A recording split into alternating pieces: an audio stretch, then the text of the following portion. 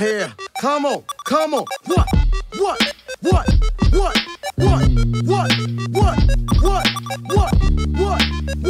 Yeah, I'm here to shock your dome piece real quick, know what I'm saying? Check. She can cataclysmic how I mastered. Welcome everybody, this is Working Class Heroes Radio. My name is Julian Guerrero. Thanks for being with us here tonight.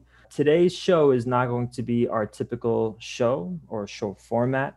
Like we said last time, we are off WBAI, so we thought we'd grab a number of our members here in the Working Class Heroes Collective to have a conversation, just sort of reflecting on our almost 1 year time spent on WBAI Community Radio. I'm here with Khadija. Hey everyone, excited to be here. As well as Leah. Hey y'all. You know, there's a lot for us to discuss, a lot for us to sort of, figure out and share with our listeners. And as always, featuring, city background noise so that people can hear the various car sounds passing by. Or fire engines. Fire engines, yeah. Ambulance, sirens. All the New York City sounds. Oh, all of them. Random screaming pedestrians. Yeah, those kinds of things. Just to give a quick, actually not even jumping into the quick summary just yet. I think before, giving that summary to our listeners, I think it'd be great if Khadija and Leah if y'all can speak about some of your favorite episodes, favorite moments that we had in our 1 year series, Coronavirus and Class Struggle. Would love to hear what y'all think. Boy, that's such a big question because, in reviewing and listening over some of our episodes, I'm not just saying this, I am a biased listener, but I really love so many of the episodes we've done so far. And just going back, I'll add, I'm in DC. I'm the only person who's not in New York City. I'm in Washington, DC on occupied Piscataway land. And I've been with Working Class Heroes Radio for, I think, about 6 months now as I was looking back. And so I was looking back to the first couple episodes that I've worked on. One of my favorites was the one that we did entitled We Won't Die for the DOE or Department of Education, which had, I was in discussion with Mel on the school reopenings.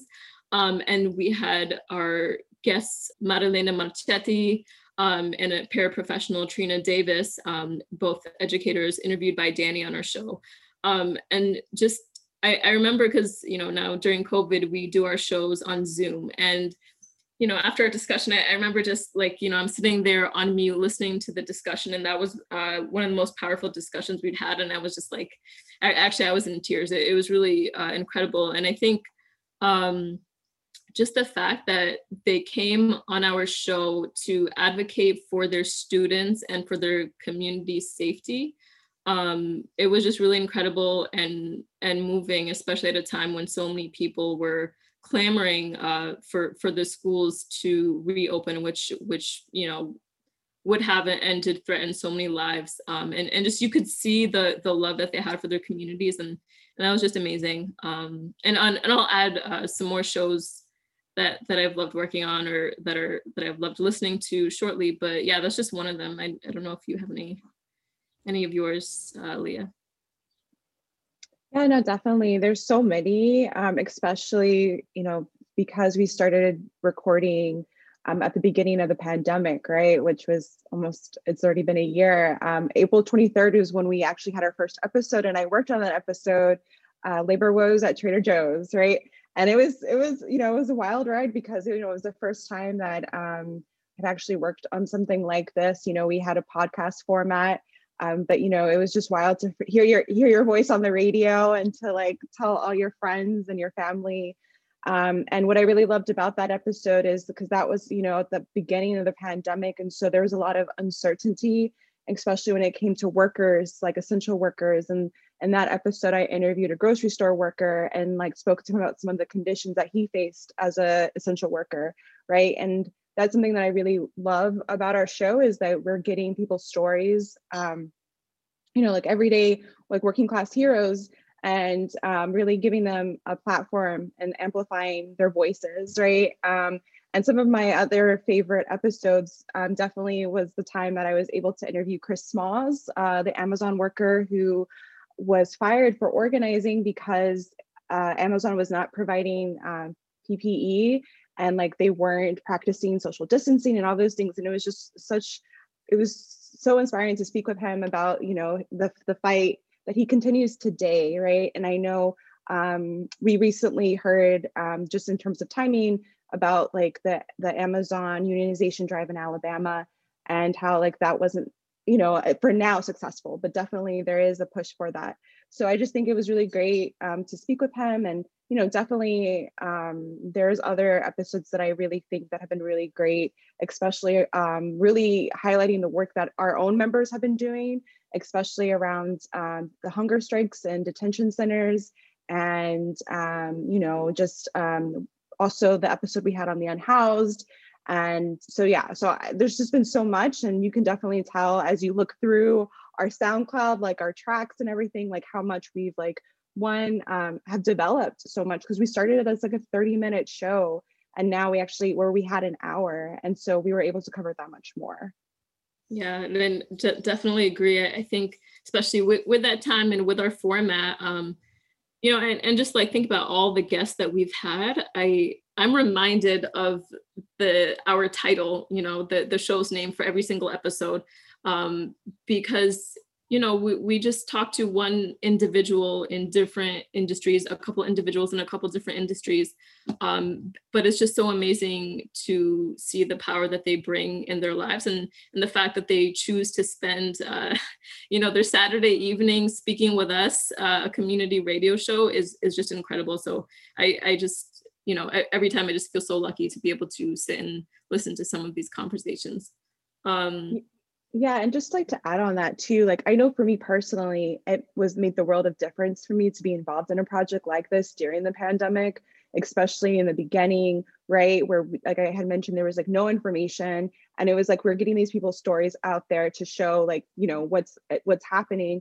But also, you know, we recorded an episode at the height of the Black Lives Matter uprising in the summer, and we, you know, a number of us went to City Hall in New York City, and there was an occupation there. And that was super inspiring to be there on the ground and covering that.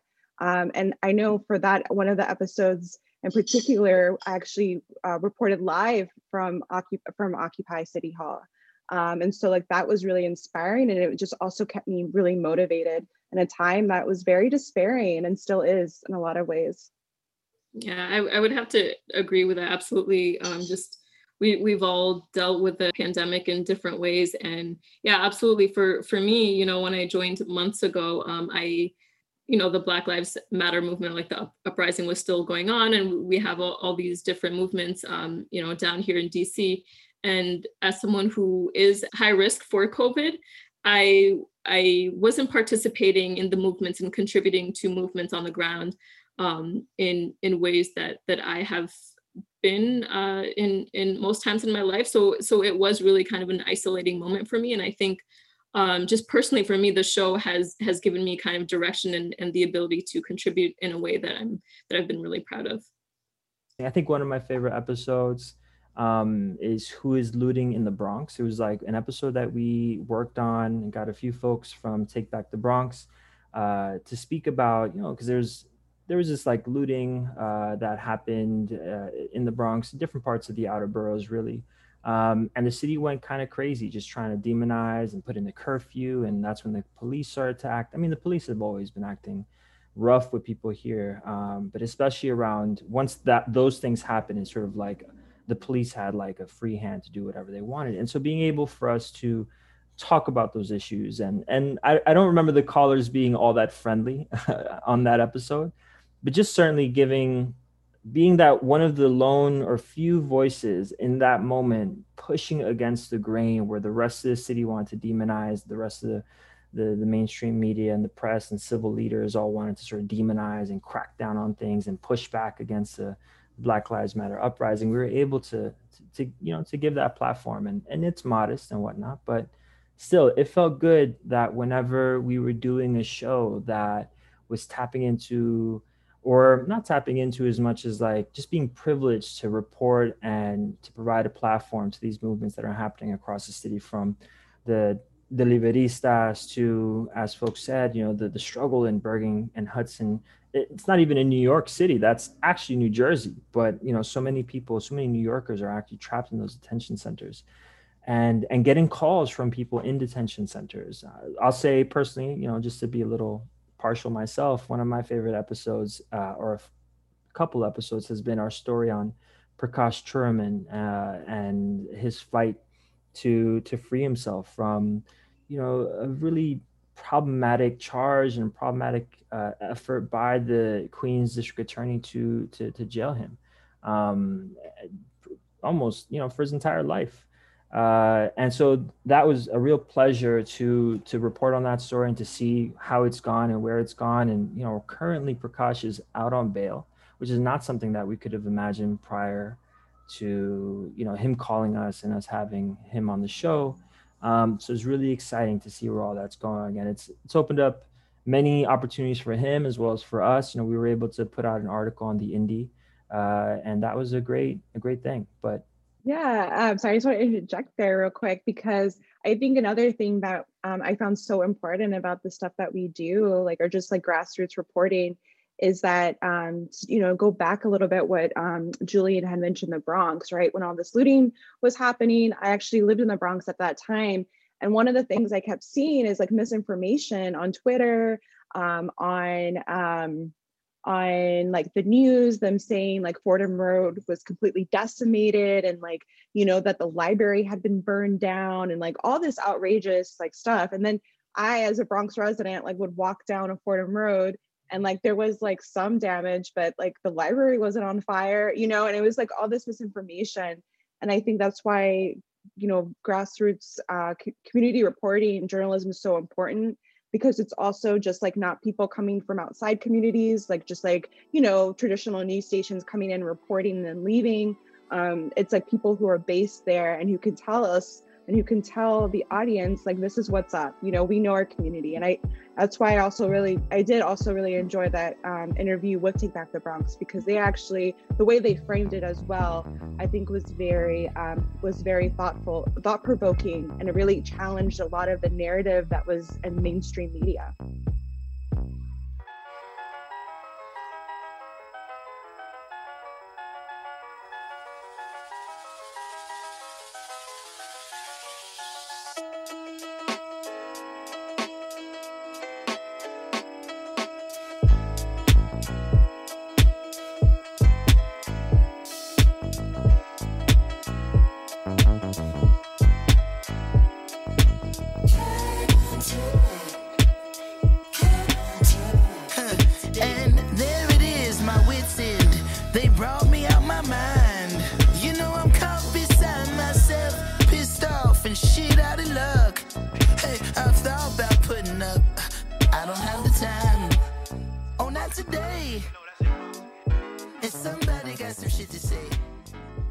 Yeah, and I'll add to Julian brought up the episodes on Prakash Churaman, so I definitely encourage folks to listen to those episodes. Can be found on SoundCloud if you haven't. But yeah, just the fact that this is an individual who called in advocating on behalf of himself to get his story out there, and that we've been able to really follow him, or rather Julian really, put in the work and all the labor to follow him in his journey. Like from when he was inside Rikers and now he's out on bail, which is just incredible. But I think, one of the reasons why stories like that are so important is because otherwise, right, these are the stories that don't get covered. And for everyone, how many Prakash Churamans are there, right? Like his is just one story, and there's a whole system behind what he experienced, which includes, I again encourage you to listen to the episode, but it includes, just the fact that he didn't have a fair trial for 15 years, and just the intimidation tactics on the part of the police. So yeah, again, something so many young people, especially Black and Brown folks, experience in New York City and in so many cities. Absolutely. And that story with Prakash was not our typical radio story because, when you're trapped on a torture chamber island called Rikers here in New York City, your phone time is very controlled. So being able to get him to be live on our show, because we are live on Saturdays at 6 p.m. To get him to be live on our show is just really impossible. So we had to do a whole bunch of interviews prior and put them together and splice it up and think through how we're going to do it and reach out to other folks and see if we can get interviews with other people who were part of his team and supporting him. And just FYI, he's out on bail, but obviously he still is facing a charge of, and so, a lot of solidarity to Prakash and to his team. And I hope they're able to beat, the charges. And Queens, I very highly doubt that Melinda Katz is listening to this podcast. I know Judge Holder was listening in, which is the judge overseeing his case, and actually mentioned a couple of times how, there's all this slander against him or whatnot. I don't know. He was hurt about it, and not like I care, but still, so terrible. Exactly. This person who has no power over anyone's life is bothered, right? Absolutely. And just being able to trace and learn as much as we did about, just the criminal justice system and how it works and how problematic it is. I think it's been a learning lesson for all of us. And, I think it'd be good for just to mention a little bit, a summary of Working Class Heroes for our listeners who aren't all that familiar. Maybe you picked it up after, we were on radio. But, the project, the Working Class Heroes Project, really started in 2018 as a podcast. It was more so like a narrative reporting kind of style. And we spent like the first 2 years reporting on the struggles of New York City taxi drivers. There's been a lot of disruption to those taxi drivers, and they've really have been hit with crisis after crisis after crisis from 2014 to this day. It's just been almost a decade of just disruption, crisis, and very little help by the city or the state to relieve them of some of the things that were obviously out of their control. But so we reported on that story. It's very, it took us 2 years, a lot of interviews, very narrative reporting. It's not like your radio show. And after a couple of years of doing those shows, we were contacted by the folks at the Red Wave Media Collective, which had just recently been elected to the WBAI local station board, and we're fighting to get like more local sort of news collectives and shows onto the historic 99.5 WBAI radio channel here in New York City. It's community radio. It's not like NPR or whatnot, but we, after applying and going back and forth with the WBAI program director, we were able to get on, like Leah said, on April 23rd of last year, about a month into the pandemic. And yeah, we've been on that entire year. And up until recently, our last show was, I believe, March 20th. And we've been taking a break, and this is what this conversation is about. But I think it'd be good just for our listeners to have a sense about the project and how it started and where we've been. Given that we've gone through so much, I'm curious what 1 year being on the radio has been like for you, Leah, for you, Khadijah. I know Khadijah's only been with us for not the entire year, but I think half a year is still a good chunk of time to get a sense of the project. What do you guys think? Yeah, no, definitely. It's just really funny because when we first started recording for the radio show, none of the episodes were live at the time. So it was all pre-recorded. So that experience was very different for me personally, having started like the first couple of episodes that I did were pre-recorded, right? And it was something that we definitely wanted more engagement with the audience, with listeners. And we wanted to have a more like a dynamic conversation, because sometimes I know when I would do interviews that were pre-recorded, I'd be like, okay, if we do an hour interview, I could always edit things down, right? But being live on air, or knowing that you only have a certain amount of time to get certain, things you want to touch upon, like points or anything that the person being interviewed wants to raise, really kind of took like a very different approach. And that's something I definitely learned I definitely was scared, like really nervous going on live because it's like, what if I say something terrible? Like, what if I say something wrong or, just like mess up or just embarrass myself? But, I think it definitely was a learning experience. I know the first show that I went live, Danny, who's also a member of our collective, was with me doing the interview for Chris Smalls. And that was super chill and like really laid back. And so overall, like that's something that's been really, really great, just because I also think our conversations have been more dynamic that way. We have taken callers, there have people who've called in, like one Prakash called in, right? And then also, we've had callers like Julian mentioned calling from Bergen who just wanted to get on air because they listened to our show and they know we cover issues that they're facing from the inside. So I also think that's really dope, right? When we actually have people calling in to really put their story out there in ways that they may otherwise not be able to. Yeah, absolutely. I think, yeah, especially that last point on folks, at Bergen County or in various incarcerated or detained folks listening to our show. I think it further solidifies, our vision and commitment to putting out a show that speaks to working class people and those most impacted by oppressive state systems. We're not putting out shows to explain the working class to ruling class people.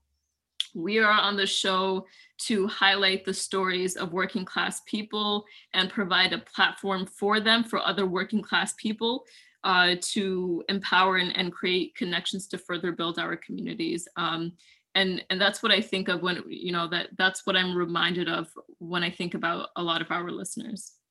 The last year of being on radio, I mean, it's just a totally wild experience, right? Because having never been on radio, and I agree with Leah, the jitters and the fear that you're going to say something wrong, and as long as you're not saying one of the 7 words of profanity or whatever it is that George Carlin is known for, I think there was just so much to take from this. I think one of the craziest things has been, as you go through the process, sort of understanding that radio really is about having people call in and you having a relationship and a sort of back and forth with our listeners. And that's something that, we never got from our show before. And to me, that was super exciting. I don't think WBAI, despite it being a historic lefty community radio channel, despite that history, its audience is not the sort of like young, BIPOC, radical leaning. It tends to be a little bit on the older side. And I think it was just wild to interact with them and to have these conversations. And I think sometimes we got some really great callers.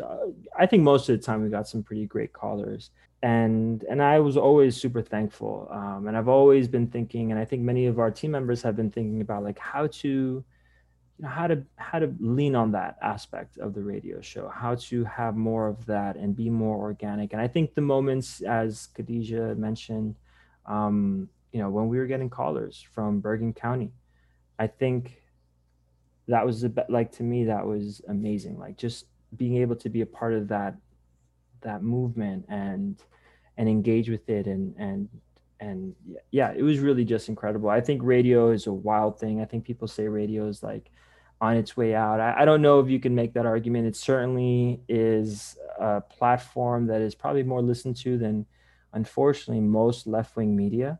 And so there's still a lot of ways that, progressive, socialist, dare I say, communist media should be looking into that and thinking about how to, how to take advantage of that platform, how to really not just take advantage of it for the audience that exists on radio, but actually rebuild it as a place for the left and for working class people to have these conversations, and for independent media to sort of continue, playing that role in those social movements and local politics, and of educating and informing, and being a place for working people to come and speak. So radio, don't what's the word? Don't scratch it out just don't yet. sleep on it. Don't sleep on it. Don't sleep on it. Don't sleep on I it. actually had to, I know some of our members actually had to go out and buy a radio because we didn't own a radio. You know, but you know, you could also stream it live online. So I found that out.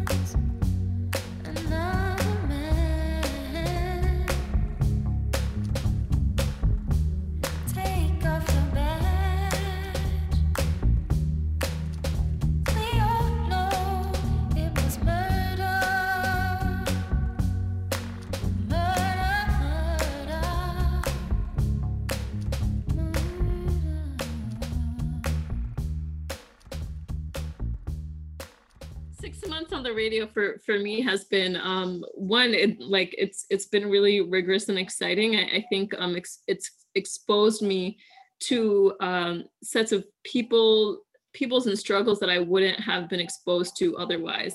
And especially I kind of love so again, I'm in DC. I'm not in New York City. I'm actually originally I grew up in Syracuse, New York, so most of my life I spent I was born and raised in Syracuse, New York, but I still kind of consider myself, I still feel like a little bit of an outsider in DC. I've been involved in movements here. I've been here for about 10 years, but I love the fact that being on the show gives me an intimate look at you know, at working class New York, and I'm able to interact with them. So I've been loving that. I think, yeah, just to, again, go back to the question of radio. Yeah, it is definitely intimidating. It's not something that I ever on the outset was like, I want to be on a radio show. I did not grow up saying that. I mean, I'm older than a few folks here, but I did not grow up saying I need to be a radio star. I'll say that. But yeah, I think, you know, there's so many podcasts out there. And of course we put our show on podcast platforms as well. But, you know, as people on the left, people who want to organize to strengthen the working class, podcasts are great for educating, which is important, and agitating, which is important, but it doesn't have that, it doesn't really truly have a community building aspect in the way that radio does, where you can in real time have a little bit of a back and forth and interactive aspect to it. And yeah, I just think that's amazing. I am thankful to WBAI for having us. And hopefully continuing to have us, because I think we have so much more. I think we have so much more to share and add that I'm excited about. Yeah, I think also just the audience, right? I feel like podcast audiences, at least, you know, some of the stuff that Jillian was saying a little bit earlier, has really like kind of made us kind of think through a little bit more, right? Because we never know where listeners are, right, in terms of radio. And so it's like being able to kind of go to the basics of like an issue or a struggle, which I also think has been really great to have, to actually interview people who have been doing that work or who have come to that work through their own lived experiences. And you can definitely tell too, right? Like, especially some of the interviews, you know, in terms of the delivery worker, right? He was this young guy, his name is escaping me at the moment, but like, you can definitely tell this was his first time being involved in something like this. And then even interviewing Chris Smalls, like now he's like, you know, when you speak to him, he sounds like a professional, or, you know, he sounds like he's been in the struggle for like years and years, but he actually got really organized at his workplace, right, as a worker. And now he's like imparted all these other struggles and he actually flew down to Alabama for the union drive down there and to show solidarity. So I just think that's really inspiring when talking to people and being able to share their stories in their own words too, because I also think that's really important. So I think, yeah, absolutely second to everything that everyone has sort of brought up and mentioned. There's really so much here to sort of break down and look into, especially as like a left-wing, perspective or look into radio. No one really writes about this or talks about it, and no one, I think besides the Red Wave Collective and members in the Democratic Socialists of America here, I think that's the most maybe the left has looked at the question of radio in a more systematic way, and I think there probably needs to be a lot more conversations about that related to here. I think there's, like I said, a year, right? So I wonder what folks think has been one of the things you've learned from this entire experience.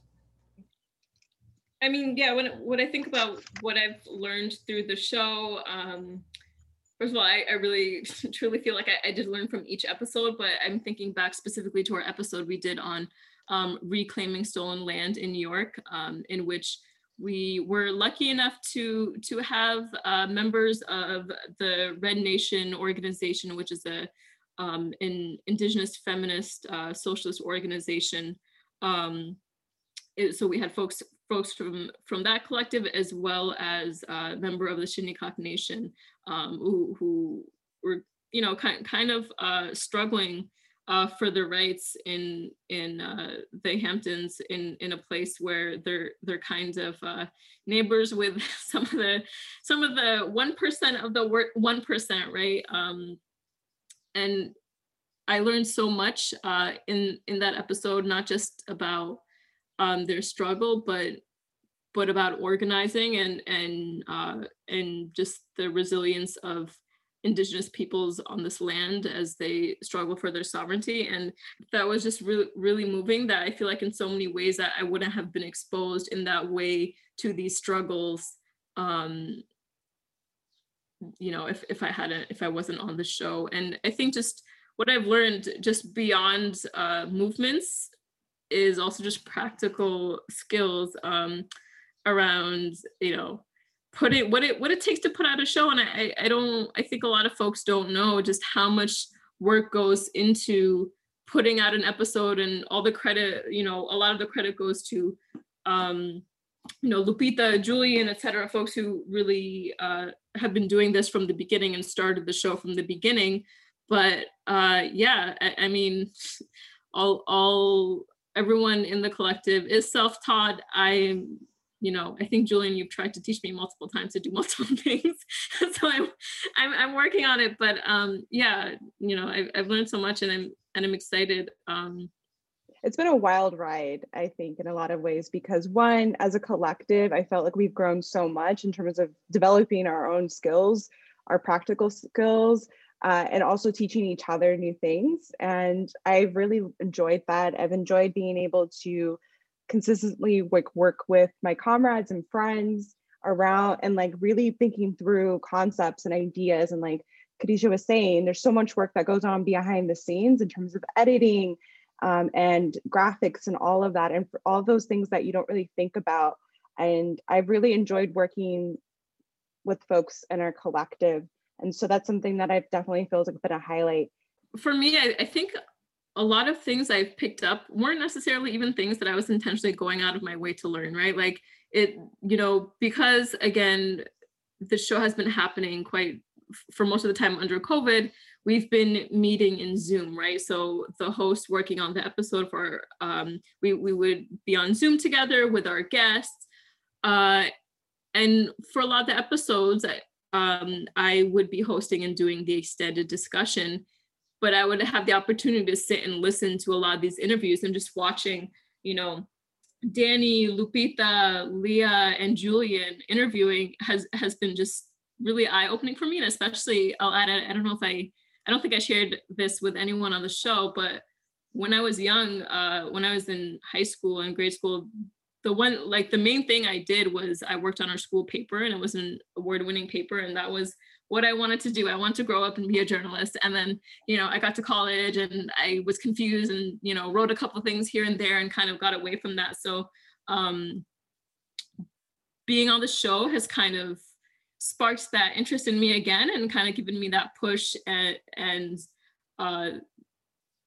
this platform to relearn and sharpen my skills in this area. So Yeah, I sound incredibly biased because I feel like for all these answers, I'm like, oh my God, this is so great. I love being on the show, but that's also the truth.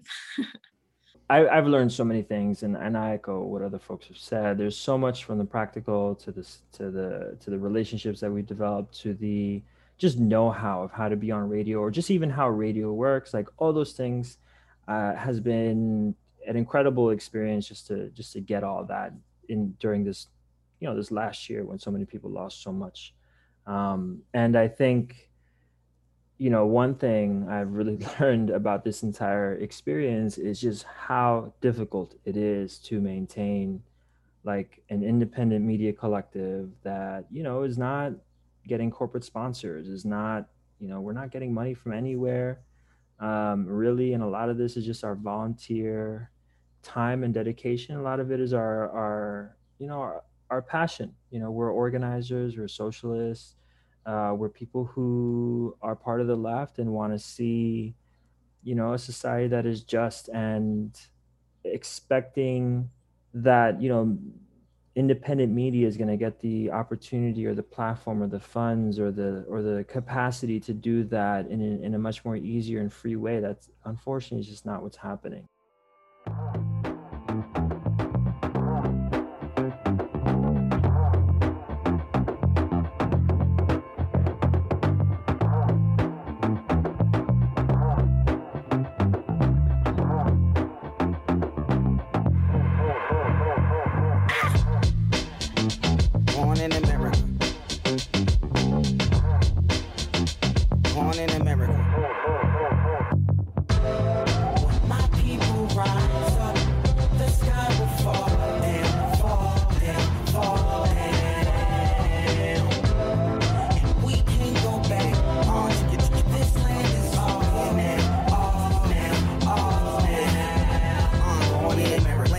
Emancipated, well, allegedly everyone got a chance to make it. So many shades on this canvas and faces. We take a knee just to stand for our nation. Face it, the 45th is a racist. Still ain't nothing civil about the civilization. Need a revolution for restitution. After that, we can talk reparations. The people, the government could never see a covenant. All sinking on the same mothership I'm from, where the citizens loot and the police give police permission to shoot. This is the truth. How much does America cost? How Columbus discover a land that really never was lost? And how we pledge into a flag that never was ours? Could use a laugh. Where's Kevin Hart? My God. My people rise up. The sky will fall down, fall down, fall down. And we can't go back home. This land is ours now. And so it's just been such an effort to have a weekly show, to produce content on a weekly basis while everyone's also working, their full-time job or their 9 to 5. And I think, that's been a lot of the reason I think why we're even taking this break, right? And I think if we can talk a little bit more about like, to our listeners who really have no idea of like the behind the scenes type of stuff, like what are the reasons for this break?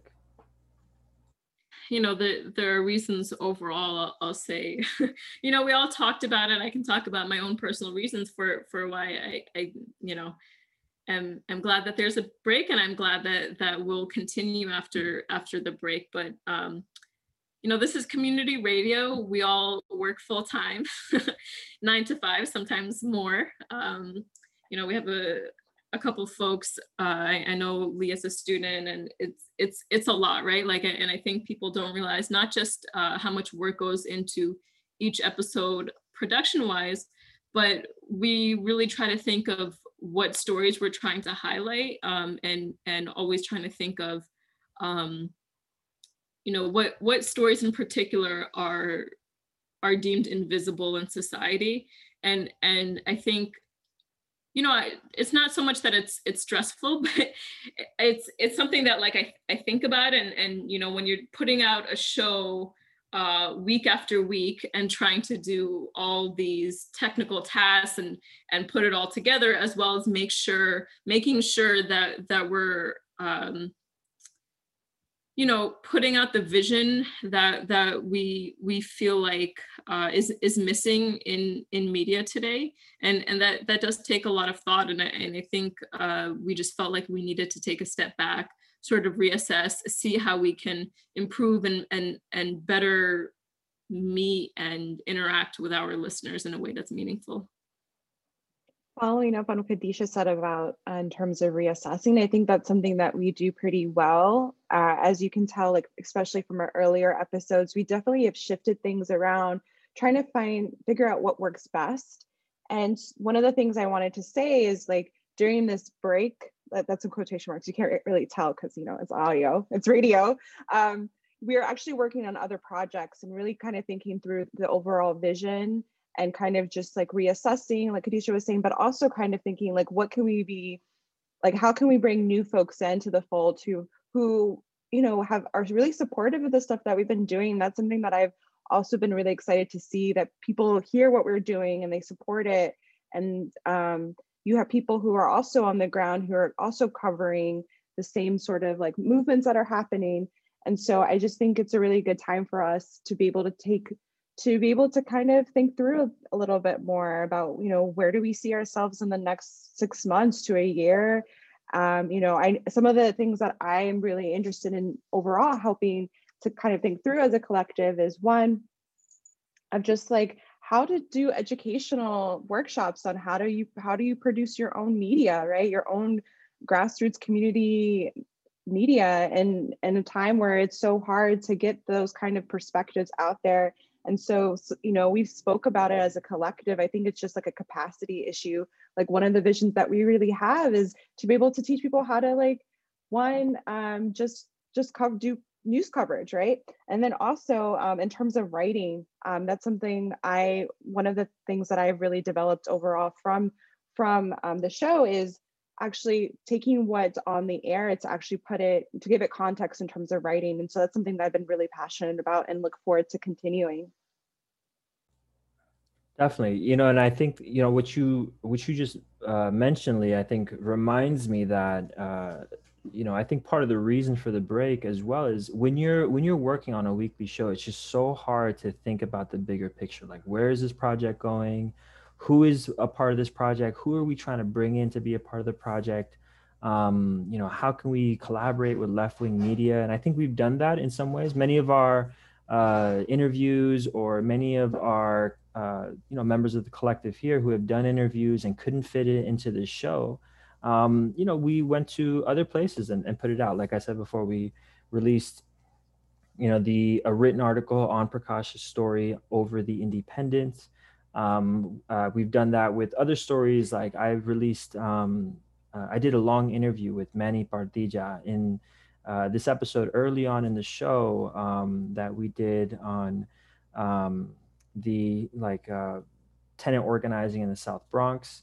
Whatever we couldn't put in the show. And at the time, the show was just a half hour long. So, I think we recorded a 1 hour interview and that was pre-recorded.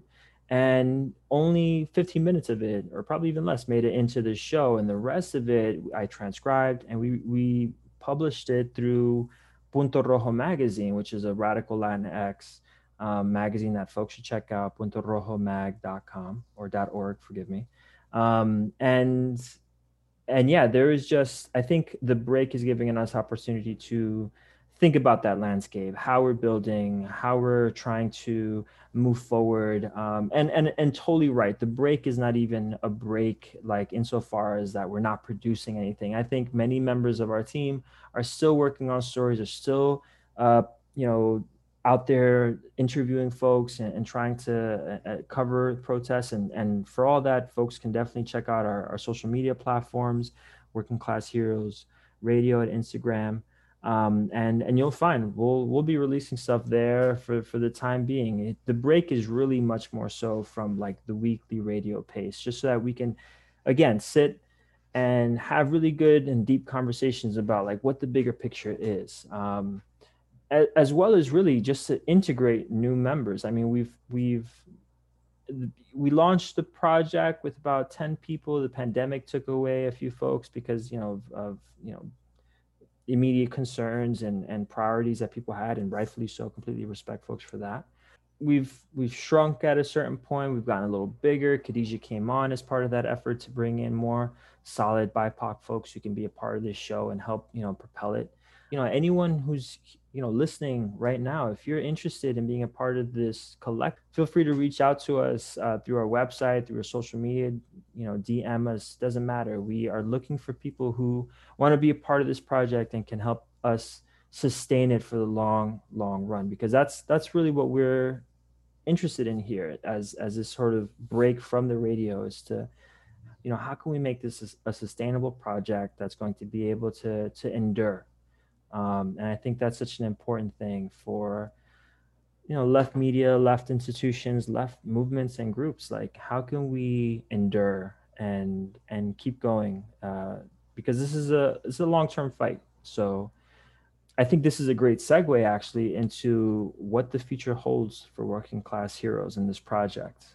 Yeah, I think, when I think about this question, I'm going to answer it from a more personal perspective, but I want to look, but I think everyone shares this vision of wanting to look specifically at highlighting the struggles of impacted communities that are most invisibilized, and often it's intentional, right? So I think about the struggles for climate justice and against pipelines and for Indigenous sovereignty. So these are some of the most powerful movements right now that have taken place in such a long time, and they've steadily been growing. For example, just here in DC a few weeks ago, we had about 80 Indigenous youth come out from frontline fights across the country. LOL, I'm just laughing, across the country on, Turtle Island occupied land here. And it was incredibly powerful. And I think these are the stories that we're trying to highlight and bring to the masses in different parts of the working class that might not be familiar with these struggles. And going along with that, continuing to highlight the struggles of those in detention and in incarceration. Again, I think just as a population, there is purposeful invisibilizing of them and separating them from mainstream consciousness, right? We're so removed from our community members who are in prisons, who are in detention centers. And I think one example, like, our episodes on Bergen County, et cetera, and then our most recent episode on Guantanamo, where I had a former Guantanamo detainee. We had him on the show and interviewed him along with someone who works specifically on that area, advocating for those at Guantanamo. Like, these are the stories that we're trying to highlight, and I think we just want to continue doing that and continuing to bring those stories to the fore. But yeah, just thinking also about what else I want to see on the show. I'd like to also go back and take a look at some, maybe I'm pitching this to the rest of the team right now, but like, take a look at formative moments in history that have ripple effects today. So for example, as the only Muslim on the show, I've, tried to be keenly aware of what I bring to the show in ways that maybe others might not be able to, and stories that I can highlight that maybe others aren't aware of. So for example, soon after 9/11, there was a coordinated attack by the state against Muslim communities. Hundreds of thousands of Muslim families' homes were raided by the FBI in a coordinated attack that, like, in so many ways forever altered the trajectory of organizing in Muslim communities. So this was intentional intimidation of Muslims to tell them to know their place in society, right? And I think, even many Muslims today, like I was in high school in 9/11, and like, these were many, like thousands of people, absolutely in every single Muslim community, like many people's homes were raided, and so many people that I know. So I think in so many ways, like, that affects who we are as a community today. And these are the stories that we want to tell, and as a way to sort of fill out the picture of, for example, one sector of the working class. I think that's very right. I mean, to me, just the contribution that you brought to the team, the many stories and the relationships that you've also brought to the show, I think it's just so powerful to see people who are part of this collective bring that in, and help shape this project into being what it is, and telling the stories that it does and giving the platforms to the people that it does. And I think it's a real honor for us to do that, to be able to tell those stories. Working Class Heroes, we really strive for it to be a democratic collective that is making space to train folks, to take leadership in this collective, to really shape the project, to really shape its editorial line, even though we don't really have one. But I think it's kind of there. We're all like abolitionists, socialists, decolonists. And I think just being able to have a project that makes space for folks who want to make it their own. I don't think you see that enough on the left. I think Working Class Heroes is, I think we really try really hard to make that something possible for people to shape actively. We try to be accountable to each other. We try to support each other. And I think the project is all the better for that. So I think, the more we can figure this out, the more we have people who want to be a part of this and agree with our sort of vision and the priorities that we have in how we want to cover stories. I think all the better that this project is going to be. So definitely, if that isn't my second or third like recruitment pitch, here's my fourth one. Please join Working Class Heroes Radio. Like, that's how we're going to make this project impactful, successful, and contributes to our communities and to the movements as much as it contributes to the individuals who are part of the collective and are learning how to do this stuff.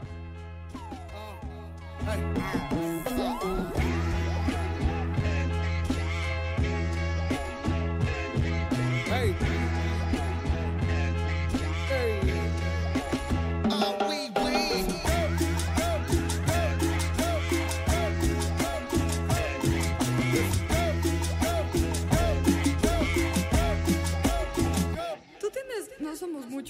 Looking for M's like I lost a friend. Jump out of my bed like where that bread. You go hold the egg. Waiter, bring a check. When we talk, we Kalishnikov. Keep us in your thoughts. Fully dressed at the crack of dawn. Weapons letting off. I can hear them from the block. See them creeping through the floor. Season's greetings. That feeding season can start. Oh my God. Look alive. Looking like I live life on a crooked line. Doing fine. You want maximum stupid? I am the guy. First of all, fuck the fucking law. We is fucking raw. Stick our call. Horses on the half shell. Sushi bar. Like a bitch. And the pussy fish. Still fuck the raw. I'm a dog. I'm a dirty dog. Ha ha ha ha ha. Oh, dirty bastard. Go in your jaw. Shimmy, shimmy, y'all. Got the simmy in the himmy. Going gimme, gimme, y'all. Pugilistic, my linguistics. RJ Ruler damage, y'all. And I rap it pornographic. Be set up the camera.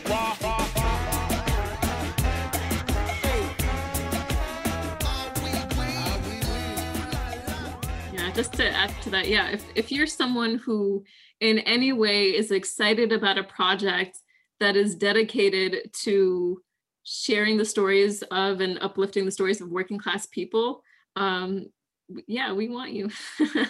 Join our team. We're super excited, and explicitly a show that works not just to tell their stories, but to like advance the cause of the working class, right?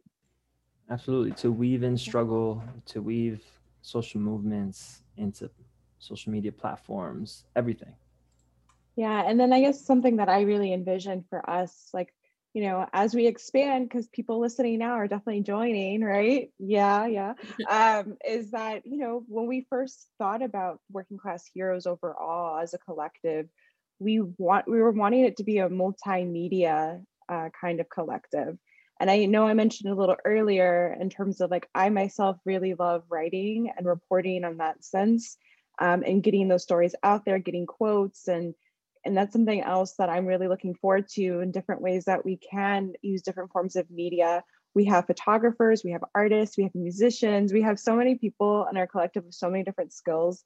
And, I also think, it's that famous quote about if there's, what is it, about the revolution having dancing Damn it. I'm so bad with quotes about like, if you can't dance, No, it's not a revolution. I don't know. It's something, yeah, I forgot. I'm if the terrible with quotes. revolution, it's something like, if the revolution doesn't have, if there's no dancing in the revolution, I want no part of it. Something like that. Yeah, We'll you know, put it and out. like I will say too, like shout out to Lupita. I know like our music is really awesome, and that has a lot to do with her efforts in terms of curating really dope music for the show. And so again, that's another thing that I just really wanted to just, you know, give a shout out to, but also kind of think I'm looking forward to different ways we can utilize different media and different skills and different talents and just be creative, right? In terms of how we tell stories and how we get people to share theirs.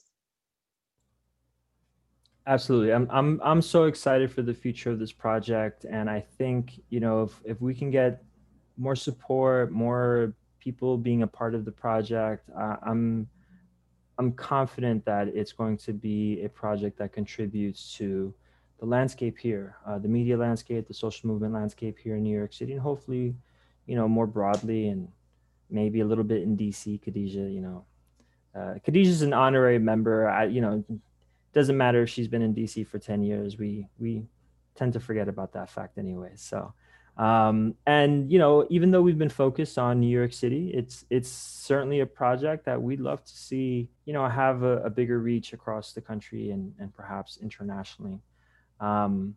We've had a lot of listeners. It's hard to tell how many listeners we have on the radio, but just the very fact that people are calling in, I think, confirms for us that people are listening. And we have a decent amount of listeners that we can track at the very least through our podcast platforms. Hopefully, you know, what's the wildest place that we've had listeners from? I'm really interested in this. Honestly, I think Palestine. We've had like 2 listeners from Palestine. That's amazing. Yeah, that's amazing. Right, most of our international listeners come from like, you know, the Imperial Core, unfortunately, like Germany or even Australia sometimes. But whenever we get I think we got listeners one time from Sudan and Algeria when they were in their revolutionary process in 2019, 2020. And that was exciting for me, honestly. I don't know if the rest of the team is all that aware of where we're being, you know, listened to, or people. I did not know. That's amazing. Thanks for sharing that. That's amazing. Because again, it gives, I feel like we give an intimate look into working class folks in New York City. So if it's just like, you know, a little peek for me, I think that's incredible that folks in Palestine, for example, are getting to know of the struggles that we have in New York. Definitely. And I think, you know, the future is bright, I think, for this show and for this collective, and I'm really excited for where it is going. I think that's pretty much all the time that we have. We've gone through a few questions. We don't want to belay the point any further. Again, you know, join Working Class Heroes if you can. Check us out at wchradio.org, as well as most social media platforms. You can listen to our show on just about all podcast platforms. So make sure to subscribe, download, give us a review. We'd love to hear what you think about our show.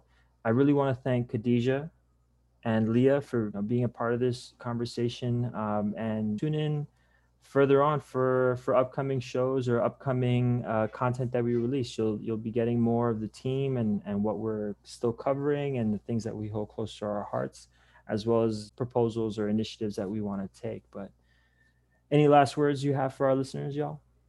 Julian, thanks for convening us here today on Zoom. But yeah, overall, I'm just really excited to have our listeners, you know, reach out to us, because, you know, even if maybe you don't want to be on the show, maybe you don't have the capacity to be on the show, but if there's a particular story you want us to cover, we'd love to hear about it, and we'd love to we'd love to know how we can better better communicate with our audience, with our fellow working class folks. Definitely. Yeah, I just want to say thank you to all our listeners, people who are listening now and who've been dedicated listeners. You've been so supportive. I think it's been really amazing to just get that support from people. You know, the reshares about some of our tracks and stuff, like some of the episodes that we've done. And also, I just want to send my solidarity to folks wherever you are, wherever you're listening from. Thank you. And yeah, it's just sending my solidarity. Absolutely. So much love to our listeners, so much support and solidarity to the movements out there. If you do want to help Working Class Heroes, make sure to check out our fundraiser. Go to GoFundMe and type in Working Class Heroes. You'll see our half completed fundraiser that, you know, we could use some more support. So make sure to give a small donation if you can, or share the fundraiser and help us out in reaching a bigger audience. Help us out in any way you can. We'd really appreciate it. New York, working people across the country and the world, stay safe, stay healthy, and as always, in solidarity. Yeah, there's a war going on outside that nobody's safe from, but here in my arms, I'll keep you from harm. There's no guarantee tonight that we will wake up when night takes the morning, but if no alarm rings, you can count on one thing: I'll be your shelter. Emergency, please count on me, yeah. I'll be your superhero when danger arrives. I'll be by your side, you're my lucky time. Wyclef told me call 911, but who do you call when the ambulances don't come? Or watch as the ones sworn by law to protect us wrongfully convict us, then call it corrections. Next, they bail the banks out when we in recession and hang us in the jail cell so they can swing the elections. I walk Chicago streets where potholes is deep and Tahoes creep like TLC. Hospital workers and scrubs with no PPE, but they got money for riot gear. We dying here, yeah. You tell me not to move with my gun, but we got more funeral homes than schools where I'm from. And on the news, all you view is homicides. Tell me why it ain't no trauma units when everybody traumatized. Trying to get on your feet, playing the hand they dealt you. If your house is not a home, let this song be your shelter, shelter, shelter. I'll be your shelter. Emergency, please count on me, yeah.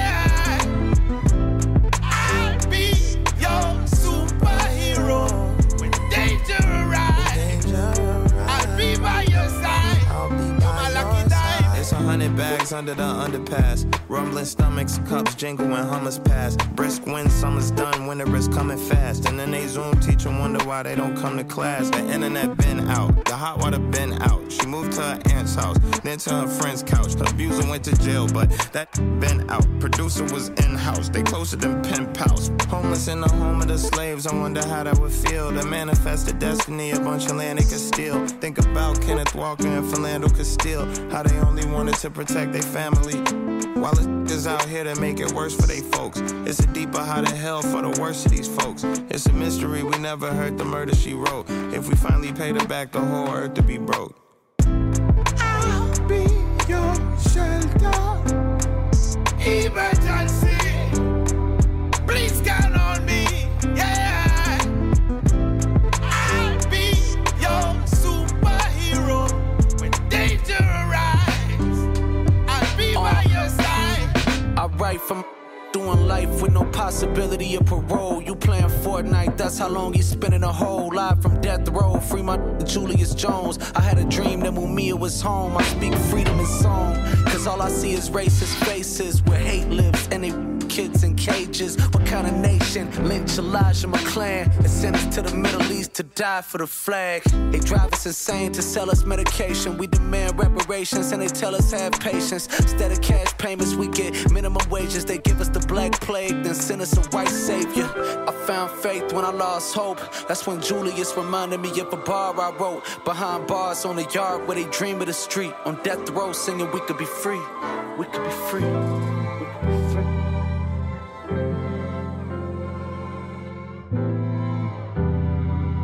I know